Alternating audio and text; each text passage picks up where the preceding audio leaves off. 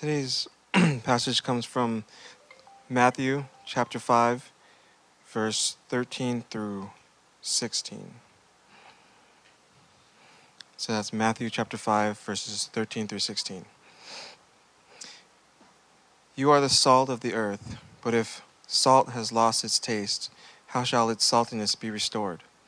It is no longer good for anything except to be thrown out and trampled under people's feet. You are the light of the world. A city set on a hill cannot be hidden, nor do people light a lamp and put it under a basket, but on a stand, and it gives light to all in the house. In the same way, let your light shine before others, so that they may see your good work and give glory to your Father who is in heaven. This is the word of God. This is the final week of this Beacon of Life series. We have been looking at this passage every week, but through the lens of other verses. How will you be light in a dark place? How will we be the difference between life and death? As many of you have heard me say, it's great to find out that your wife listens to your sermons, quoting what has been preached.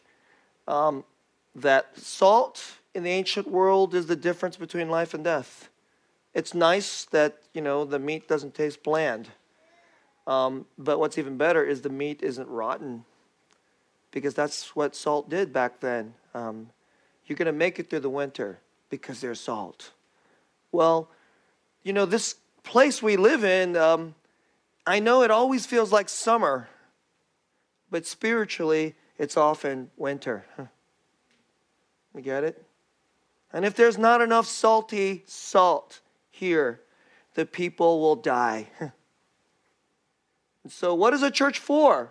It's sure as heck's not for like a bunch of nice people to get together who believe in the 10 Commandments so they can practice their religion and have a nice club.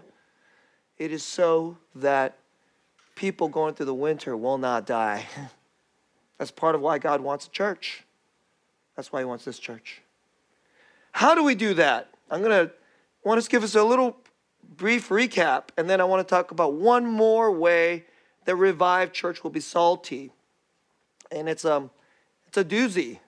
All these ways are part of a kingdom of God, and they're all little nuts. They're a lot nuts. It seems nuts, because this kingdom is nothing like this kingdoms of the world. They're upside down.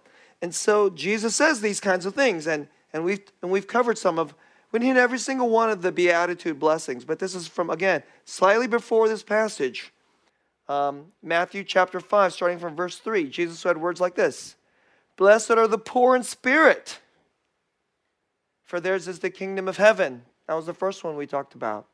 What kind of a church will we be? Not prideful in spirit, not superior in spirit, not we have the right religion and you're wrong, although that's true. That's not our spirit. We will be poor in spirit. And then that way, then it's in the poverty, people will find out that we have the kingdom of heaven, right? We talked about, blessed are those who mourn, for they shall be comforted.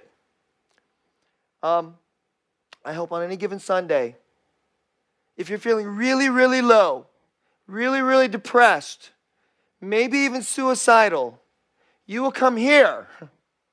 You will want to come here. And you might sit back there or here, and all you'll do is just cry. You might just cry, and everyone else will say, we're the people who mourn. We are blessed to mourn before God. That's the kind of church we need to be. Blessed are those who hunger and thirst for righteousness, for they shall be satisfied. You can hunger and thirst for riches. You can hunger and thirst for success. It doesn't say you'll be satisfied. But the promise is, if you will hunger and thirst for righteousness, for justice, you'll be satisfied. Will we be that kind of a church? That kind of a people? Blessed are the merciful. Why? They're going to receive mercy. I hope you know you need mercy. Every day you need mercy. But if you know you need mercy, Will you give mercy? Will you be merciful? Will we be a church that's merciful? Blessed are the peacemakers. Like God said, blessed are the shalom makers. Those who help people thrive. Those who help become flourishing. Those who help fill up our lack and make our cups overflow. For they shall be called what? Sons of God. We will be called sons of God. We're not going to be called the successful people or the rich people or the smart people or the people with cool clothes. We'll be called sons of God. Today, I want to talk about, I've actually never heard anybody preach this. I'm prepping this message. I was thinking about all the sermons I've ever heard on this message. I was thinking about every sermon I ever gave on this message. It was really easy because every sermon I ever gave on this message was 0. Every sermon I ever remembered on this way of being salty, I can't remember any. Man, it's a crazy one though, but so important for our time. So important. So here are the words that today's message of how to be salty is going to be based on, and this will conclude our series before we go to the retreat and then go to another way that, a whole new series of how we're going to prepare ourselves to be a new church. And here are the words. This is verse 10, chapter 5, verse 10. This is what Jesus said. Blessed are those who are persecuted for righteousness' sake. Blessed are those who are persecuted for righteousness' sake. Why? For theirs is the kingdom of heaven. And it goes on. Blessed are you when others revile you. That's a strong word. I'll tell you what that means in just a second if you don't know. Blessed are you when others revile you and persecute you and utter all kinds of evil against you falsely on my account. Rejoice and be glad. That's crazy talk. Everybody hates you. They want to do harm to you. You should be happy about that. Rejoice and be glad. For your reward is great in heaven. In heaven. For so they persecuted the prophets who were before you. I don't usually do this, but let's pray. Because that's the passage we're going to talk about. Let's pray. Normally, Lord, I'm usually glad to let those who've already prayed before, and then we can just get right into the message. But I just feel the need to pray. I don't think I'm good enough to explain these words. And so will you take these faltering lips and let this jackass talk. But will you really speak, and will we hear you, true and living God? So we could actually do this. We can actually live like this. Who can live like this? I don't know how to live like this. I sure can't. It will take a miracle. It will take divine, supernatural power, your power, for any one person to be like this, let alone a whole community called a church. Will revive church. Be rejoicing and glad when we are persecuted for righteousness' sake, when we are hated for you. In Jesus' name, amen. Part 1, a reviled minority. Part 1, a reviled minority. Part 2, joyfully love your enemies. That's the action plan. That's the assignment for the rest of your life, okay? Not for tomorrow, for the rest of your life. Joyfully love your enemies. And part 3, from enemies to sons and daughters. From enemies to sons and daughters. Let's start with part 1. So here's how Jesus puts it. Blessed are those who are persecuted for righteousness' sake. For theirs is the kingdom of heaven. Okay. I want to just say a little something for at the moment. We have no idea what persecution is in this country. But I think we're going to start to find out. Now, we have some kinds of persecution in America, and they're pretty low-grade persecution. I'm not even sure we can call it persecution. I mean, we have brothers and sisters in other parts of the world. If you believe in Jesus, they will lock up your kids and murder your parents and go after your pastor. I mean, it's just like, that's just a normal thing that they deal with when they wake up. And then the next day. That's persecution. I'm not even sure if we can say we're persecuted, okay? But we do get brushed back. We get some, people don't like it that we actually believe in Jesus and we take the words of Scripture very seriously and live according to them. That's real. And if you live in Silicon Valley and you identify as a follower of Jesus, I'm sure you already know that, right? I don't have to tell that to you. But I want to emphasize a couple things. Blessed are those who are persecuted for righteousness' sake. I want to say a little something here. There are a lot of people who identify as Christians. And a lot of non-Christians hate them. Because they act like jerks. Because like, we're Christian. We got the truth. You don't. We got good behavior. You don't. We are clean people. You are dirty people. Okay? We vote for the right people. You vote for the wrong people. We're better than you. That's the attitude in our country. And then the non-Christians hate them and want to persecute them. Let me tell you something. If you act like that as a Christian, that is not being persecuted for righteousness' sake. You hearing what I'm saying? That is being persecuted for self-righteousness' sake, and that is not blessed. I do not think Jesus blesses being persecuted for self-righteousness' sake. If you're a real self-righteous jerk, you deserve other people to dislike you. Everybody doesn't like self-righteous people. So it doesn't matter if you're Christian, if you get the right religion. Yes, we do have the right religion, but being right in that kind of way, that's not real righteousness. If that's the way we're going to be, then we deserve it. That's what I think. Because we're being not really human according to the divine word of God. We're just being jerkwads. Just because we're Christian jerkwads doesn't make us better kind of jerkwads. We're just jerks. Okay? We're superior. We're self-righteous. And you know, we're always in danger of this. So if you do not believe in Jesus, and you're not sure you believe in, or you're not sure you believe in Jesus, or you have been wounded by the church, or you Christians have treated you really, really badly, and you're not sure that you could ever believe in Jesus, I want to just say something to you if you're listening to this message right now. We're sorry. I'm sorry. Jesus mourns that his own people are not righteous in his way, the real righteousness.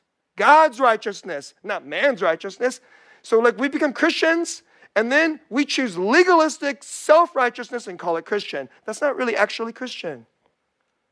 Real Christian righteousness flows out of the cross. His righteousness covered over our horrible righteousness, a real righteousness from God. That's the first thing I want to say. And so, brothers and sisters, will you join me when you meet a person who has been wounded by the church? And they're all around. They're all around.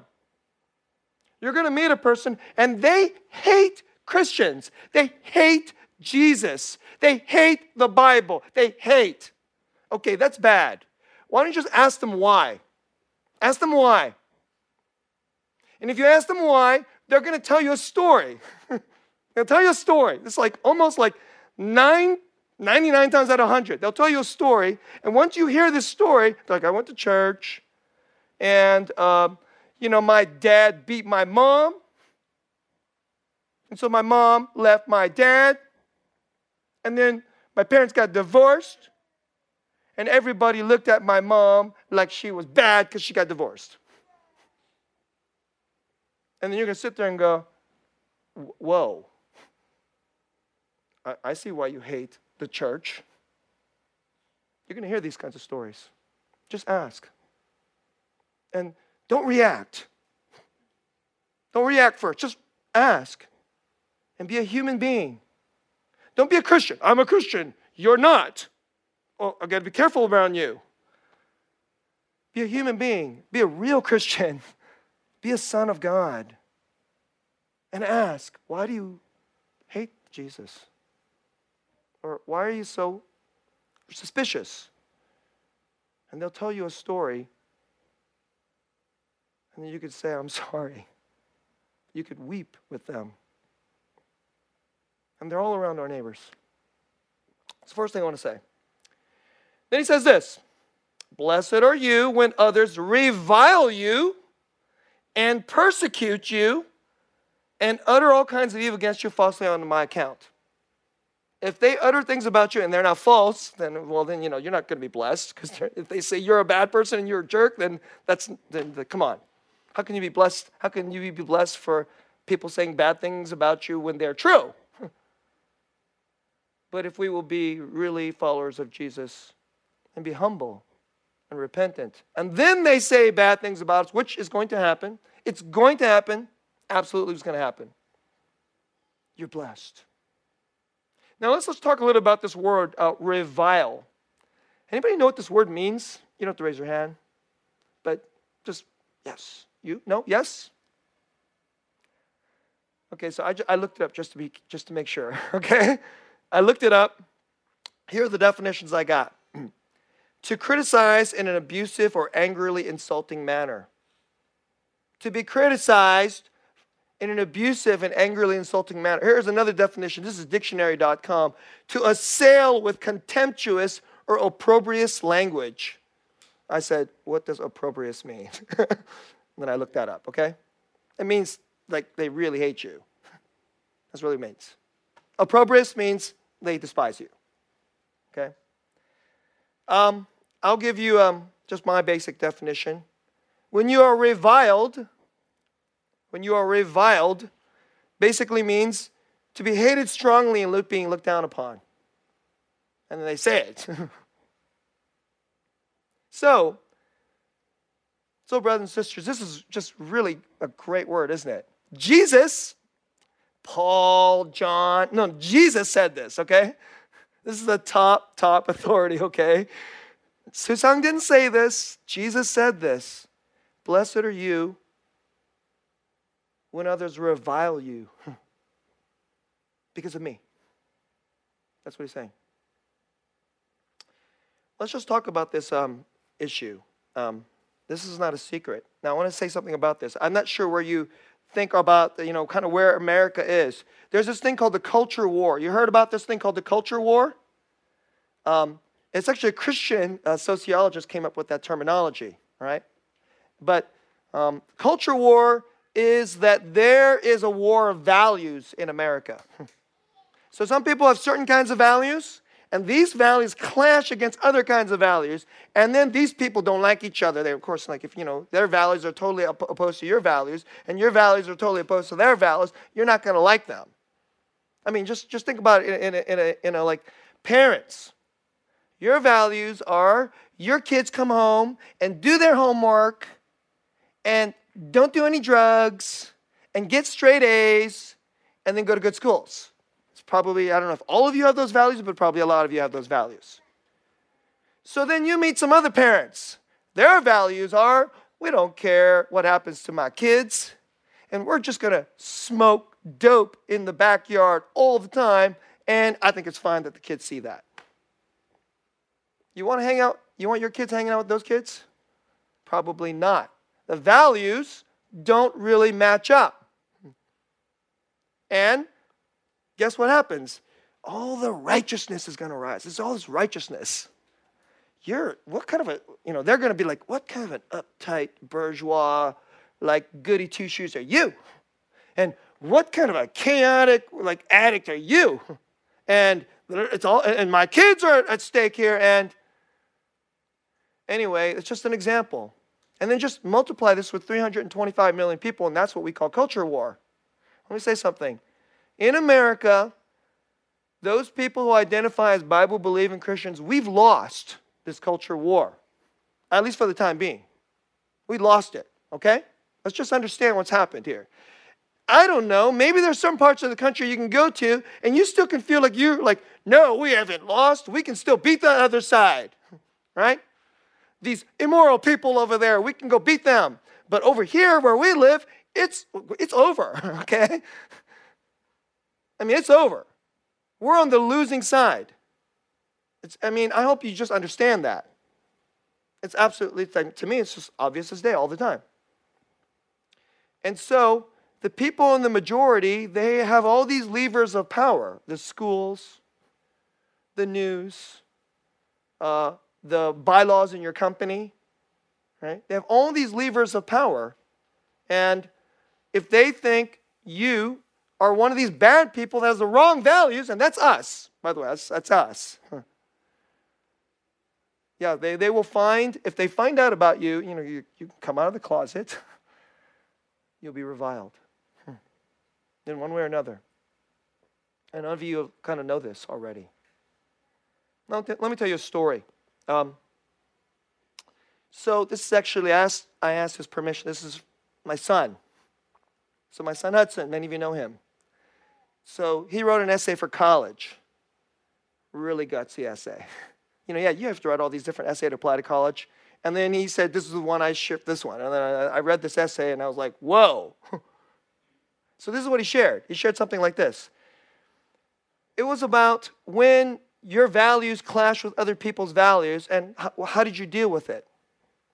From a college's point of view, that's a really good question to ask somebody who wants to apply into their community, because they know it's a pluralistic community in the college, and they want to find out, do you understand what our values of tolerance are, so that even though we're very different from very different places, different races, religions, yes, like sexuality, all these differences, that you can get along?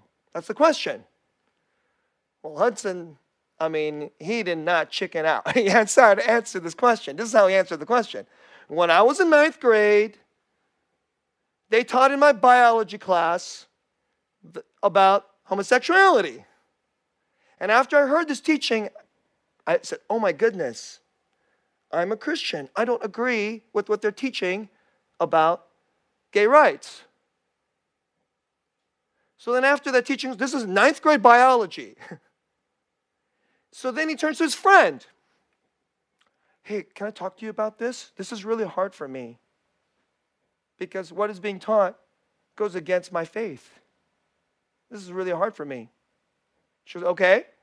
And this is a friend, we live in Cupertino, so, there's lots of like Asian people. This friend is Chinese.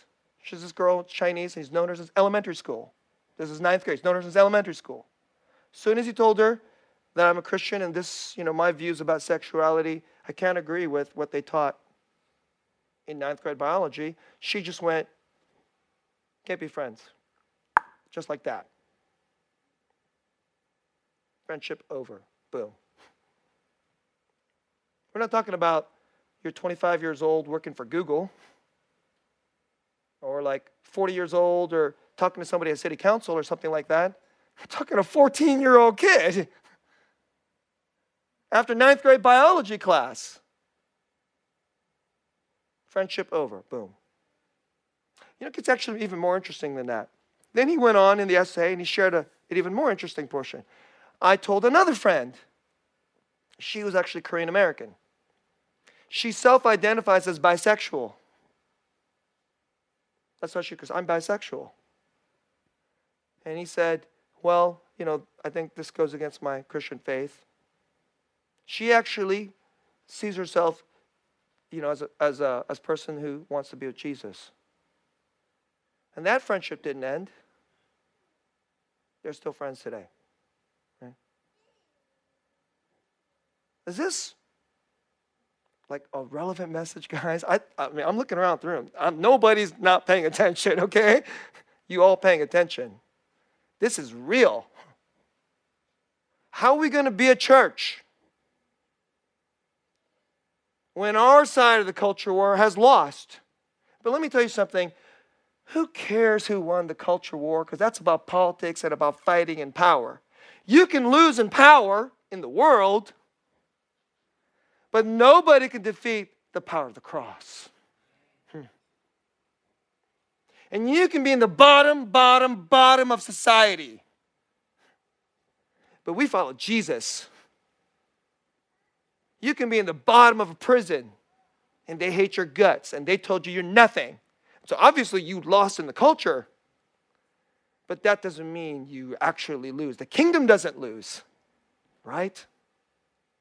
How do we deal with it? They have reviled us. They're trying to harm us. Well, we take it. We take it. And then we do something really, really weird.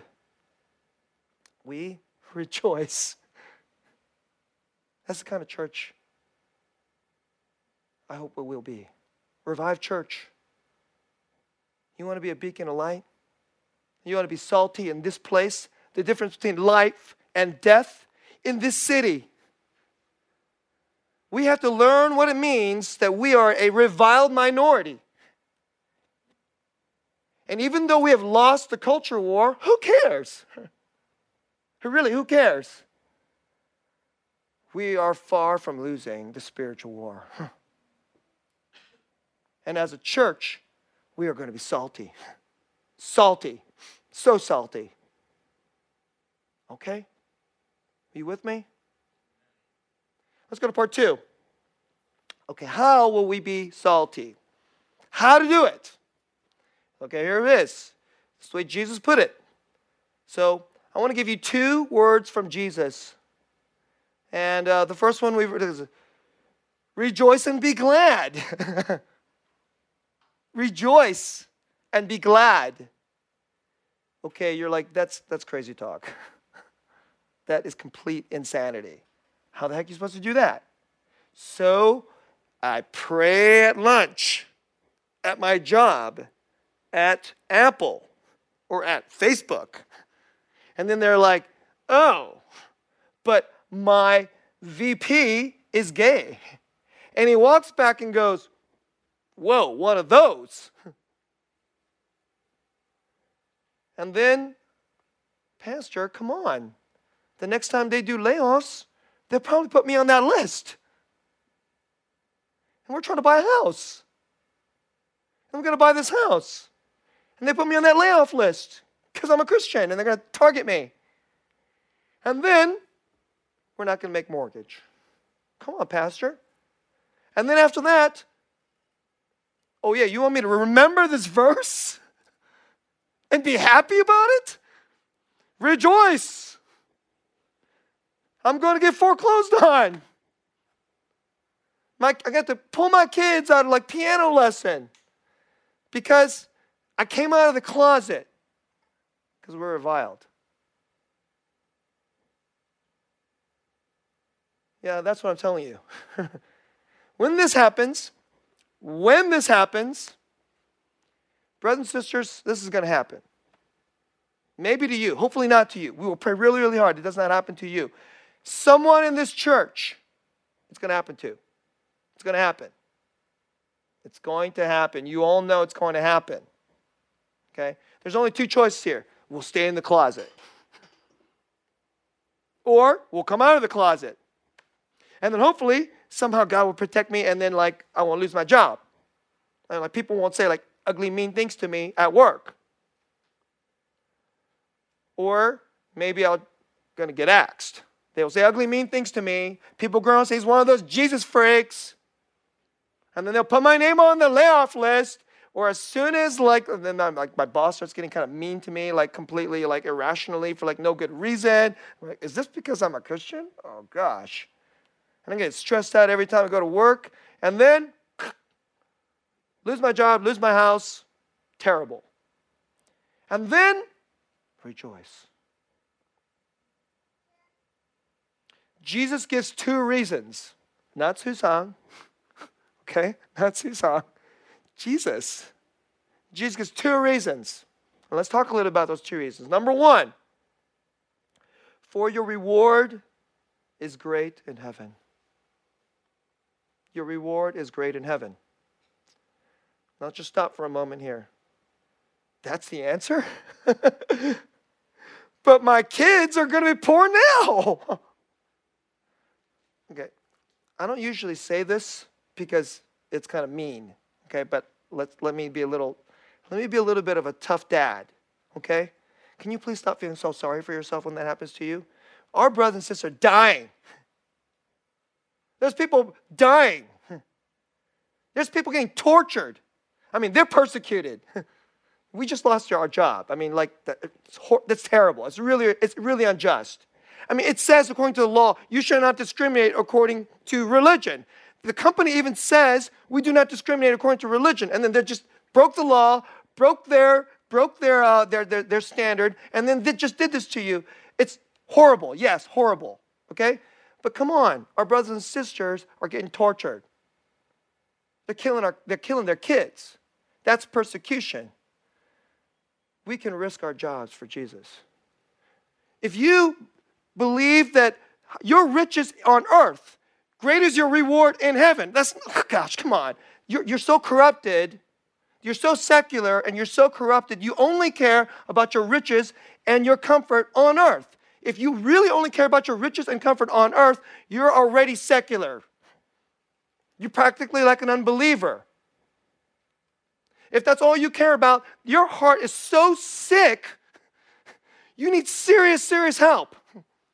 You should get down on your knees and say, please, I'm so cancerously corrupt in what I love in my heart. Jesus, help me.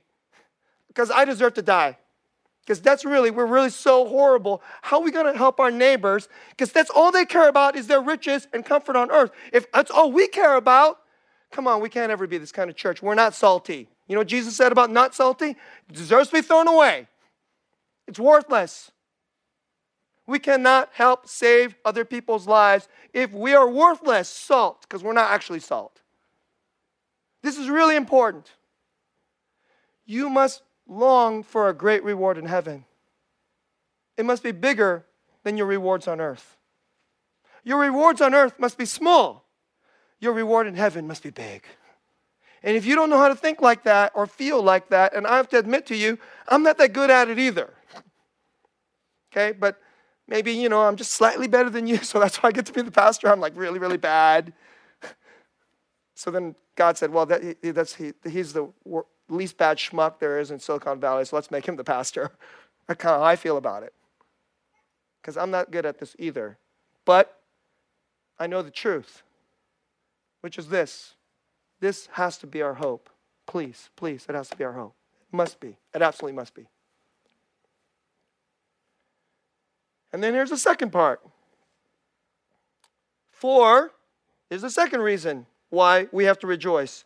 For so they persecuted the prophets who were before you.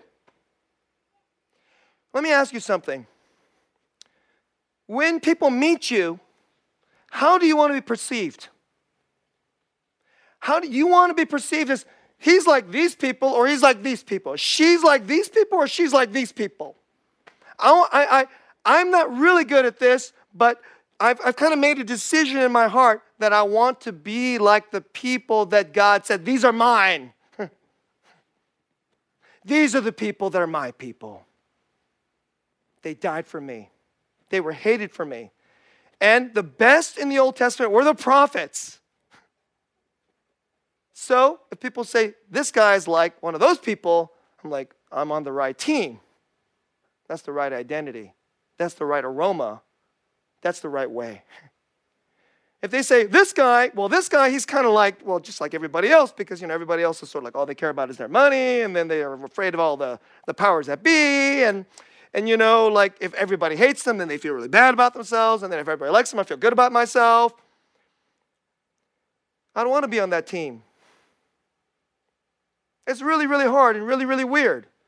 But can you be before God and then look at all the people that he really, really thinks is special and wonderful, and you want to be on that team? And if they revile you because of Jesus, you're on that team. That's crazy. So you should be happy. You should actually kind of want it. I know that's kind of crazy. So please don't go around and be obnoxious at work. Okay, but it shouldn't be a bad thing. Okay? Those are two reasons that Jesus gives. Let's go to one more thing of how we're supposed to be. So first, rejoice. Joy. That's insane, but I know. But it's insane only in a gospel insanity kind of way. I hope all of you want to be gospel insane. I want to be eternally, gospelly insane. to the world will be completely nuts. But to eternity, we're totally sane. Right? Because they're nuts, actually. All right. Here's the other one. This is just a little bit later in the chapter. Matthew chapter 5, verse 38. So I want to go through this, and then we'll go to part 3 of the message. And then let's worship, okay? Here's what Jesus says. Chapter 5, verse 8. You have heard that it was said, an eye for an eye and a tooth for a tooth. In other words, if they do bad things to you, you get them back. Okay? But I say to you, do not resist the one who is evil. Wow. Do not resist the one who is evil. Now, I know our non-Christian neighbors, if they are bad to us on whatever, for being a Christian. And by the way, sexuality is not the only thing that offends, it isn't. It's just one, I'm just giving like one of the most obvious ones. They don't like it when we say Jesus is the only way to heaven. They don't like that one. You know that. They're like, that one is like, oh, yeah. The Bible is the only real true book, the Word of God. Your book, that's false. Sorry. I mean, we don't go around saying that, but that's what we think. They hate that too. Right? There's lots of ways that we offend our neighbors, okay? And then they hate us for it. They don't think they're doing evil. They actually are doing evil. They are doing evil. But Jesus says, don't resist them. Wow. But if anyone slaps you on the right cheek, well, let him slap you on the other one too. If anyone would sue you and take your tunic, let him have your cloak as well. I think the tunic is sort of like the inner cloth. Well, then you can give the outer one too. And if anyone forced you to go 1 mile, go with them 2. Pretty insane. Jesus, you're whacked. Thanks for this great commands, right? Oh, it gets worse. And so let's go on. Let's jump to verse 43. Just for take of time, I want to just fast forward to verse 43. You have heard that it was said, you shall love your neighbor and hate your enemy. But I say to you, love your enemies. And pray for those who persecute you, so that you may be sons of your Father who is in heaven. You want to know how to be sons of your Father who is in heaven? What it looks like? What the behavior is like? Find the people your enemy and love them. When they hate you, revile you, and persecute you because of Jesus, for righteousness' sake, not for unrighteousness' sake, not for self-righteousness' sake. Because of Jesus, love them. For he makes his sun rise on the evil and on the good, and sends rain on the just and on the unjust. For if you love those who love you, what reward do you have? If you only love the people who love you, there's not really much reward in heaven. And I just talked about it. I hope you really want reward in heaven. What reward do you have? Do not even the tax collectors do the same? Let me tell you. Okay, let me use 21st century lingo. Do not even the scum of the scum of the scum, because that's pretty much how they thought of tax collector. Do not even the most disgusting scum love those who love them? And if you greet only your brothers, what more are you doing than others? Do not even the Gentiles, do not even the nations that don't even know what the true God is and have all kinds of gross and ridiculously bad practices, don't they even love the people that love them? You therefore must be perfect as your heavenly Father is perfect. Words of Jesus. Perfect, I know that sounds a little too perfect. Okay. You therefore must be complete and whole like your Father.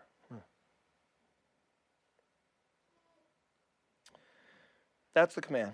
So, we will rejoice. Super hard, probably impossible. And then we're going to love the person who just screwed our lives over. Wow. Okay. Now let's get to part 3. From enemies to sons and daughters. How can you actually do this? How can it actually be possible? It is possible. Okay, it is possible. But it is really hard. I'm not, obviously I think I don't have to convince you it's really hard. So, love those who hate us. So, I'm just going to read what I wrote here so that I don't extend the sermon longer than necessary, okay? Right? Pastor, are you kidding? Are you crazy? That's how you expect us to act and live? Are you being for real, Pastor? Susan, come on. Yes, I'm being real. God is being real. This isn't like, I just threw this in here so we can ignore it. That's probably why it's in here, so we can ignore it and think it's crazy, and then let's just get on with our lives and being like decent people. I don't think that's why it's in here. So let me read this. Before we came to God through Jesus Christ, we were his enemies. That's real. Yes, you and I hated Jesus. Maybe you didn't emotionally hate Jesus, but the source of so much of reviling is in those of us who have values and expectations, especially moral expectations. Whatever you consider bad or beneath you, you will revile. You will. Everybody's like, okay, like God hates things that are truly evil. We're made in his image.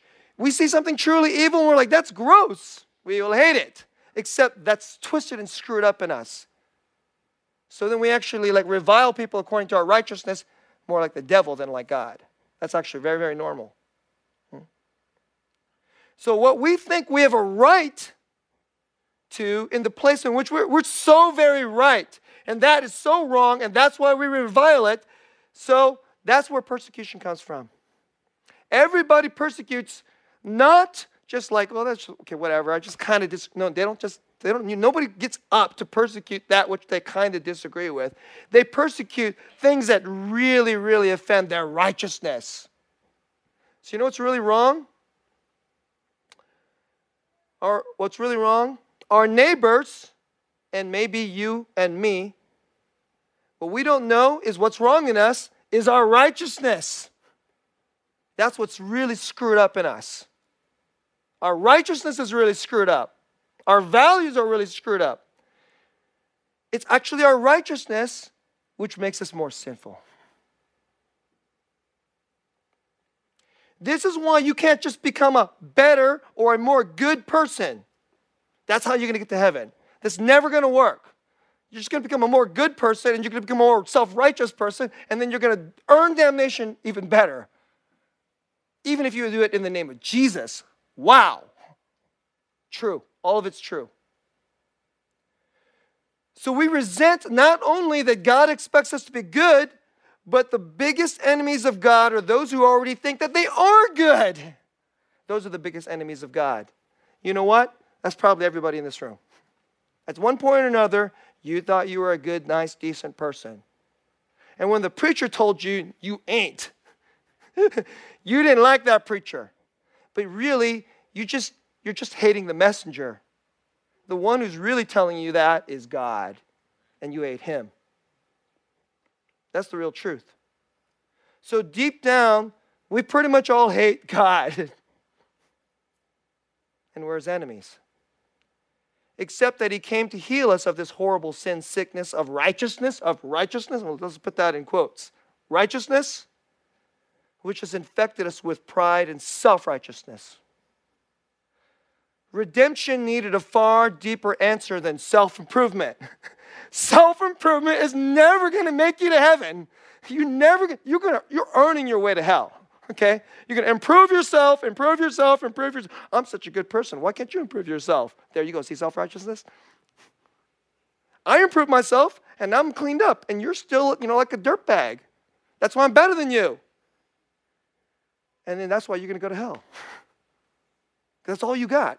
You're going to stand before a holy God, And you're going to see him for the first time. You're going to really see holiness and understand what it is. And you're going to show up with self-righteousness. And you're going to go, oh my goodness. When I get up before Jesus, he's going to send me to hell. And you're going to know, absolutely, I deserve it. Because all we got is self-righteousness. Oh my goodness. Except at that point, we probably won't hate God. We're just going to be afraid of him. And at that point, maybe we'll still hate him, and then we're afraid of him, and then he's going to send us to hell. That we will know you deserve it. So, someone had to die the death we deserve to die so that our sins and our righteousness, which infects our self-righteousness, that could finally die. And we needed a new life and a new heart and a new outlook in which we finally see ourselves for who we actually are.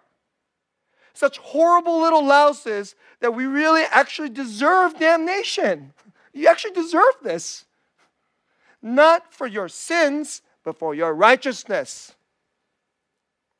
This is how someone had to redeem us. And there is a someone. If that's the kind of redemption that you needed, you're going, I guess I'm just going to go to hell. Might as well just live like in a wicked way because I'm just going to go to hell. But there's a someone. And you know who he is. His name is Jesus. I want to share with you the words of one of my favorite worship songs. It's Jesus Thank You by Sovereign Grace. And here are the words. The mystery of the cross I cannot comprehend, the agonies of Calvary. You, the perfect Holy One, crushed your Son, who drank the bitter cup reserved for me. Your blood has washed away my sin, which is basically our righteousness. Jesus, thank you. The Father's wrath is completely satisfied because we deserve that wrath, but now the wrath is satisfied. There'll be no wrath for us. Jesus, thank you. And here's the line. Once your enemy, now seated at your table, Jesus. What can we say but thank you? It goes on. By your perfect sacrifice, I've been brought near. Your enemy, you've made your friend. Pouring out the riches of your glorious grace, your mercy and your kindness knows no end. Tell you a little story and then I'll stop. I grew up with devout Christian parents. I've seen their many, many legalistic hypocrisies. If you grow up with devout Christian parents, kids, my own kids, okay, you will see your mom and dad's legalistic hypocrisies. If you've been a Christian for more than, about 2 years, we need to repent of our righteousness. And sometimes when I think about my parents, I'm like, oh gosh, are they Christians or are they Pharisees? I thought that about my mom and dad sometimes. It's hard not to think that.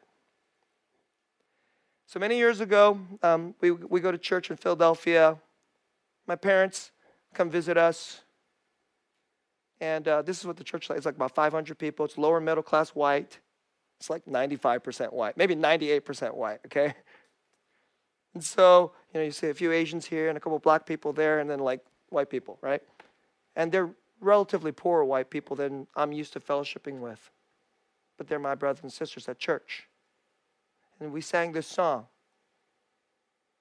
Once your enemy, now seated at your table. Jesus, thank you. My mom, she's a Presbyterian.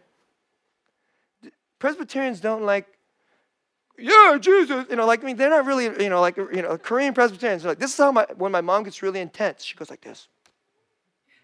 She's like praying, like her hand, and she starts like pounding her knee, and I'm like, you praying, Mom, okay? Okay, and that I was standing right next to her. Once your enemy, when she sang that line, once your enemy, now seated at the table, her hands just went up, and she just started weeping. And I looked at my mom and says, "You're a real Christian, Mom." And I started weeping. I'll never forget that moment. Revive Church is the kind of church we need to be. Not Pharisees. Sons and daughters. Like the Son who came to the earth. We hated him. We were his enemy. And then he joyfully loved us and served us and won us. Will we do that for our neighbors? Let's pray.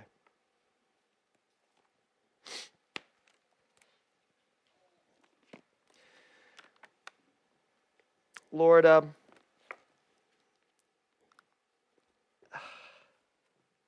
if your Spirit doesn't make this word really sprout in our hearts, we can't be this people. I pray that everybody who hears this message today would say, I want a great reward in heaven. In heaven! And I want to be called the son and daughter of God. And I want to be like Jesus in this way. And if tomorrow bad things happen for me because some people hate me because of Jesus, help me to rejoice and return love for hatred. Because that's how you did it for us, Jesus. That's what you did for us. We love you. We love you so much. We thank you. What can we do except say thank you? Except help us to live life like this. Let that be our thank you. Make our church this way. In Jesus' name. Amen. Brothers and sisters, or if you're new here, I keep forgetting to say this. We're going to respond to this word, and then there's going to be an offering. If you don't consider yourself a follower of Jesus, don't give any money.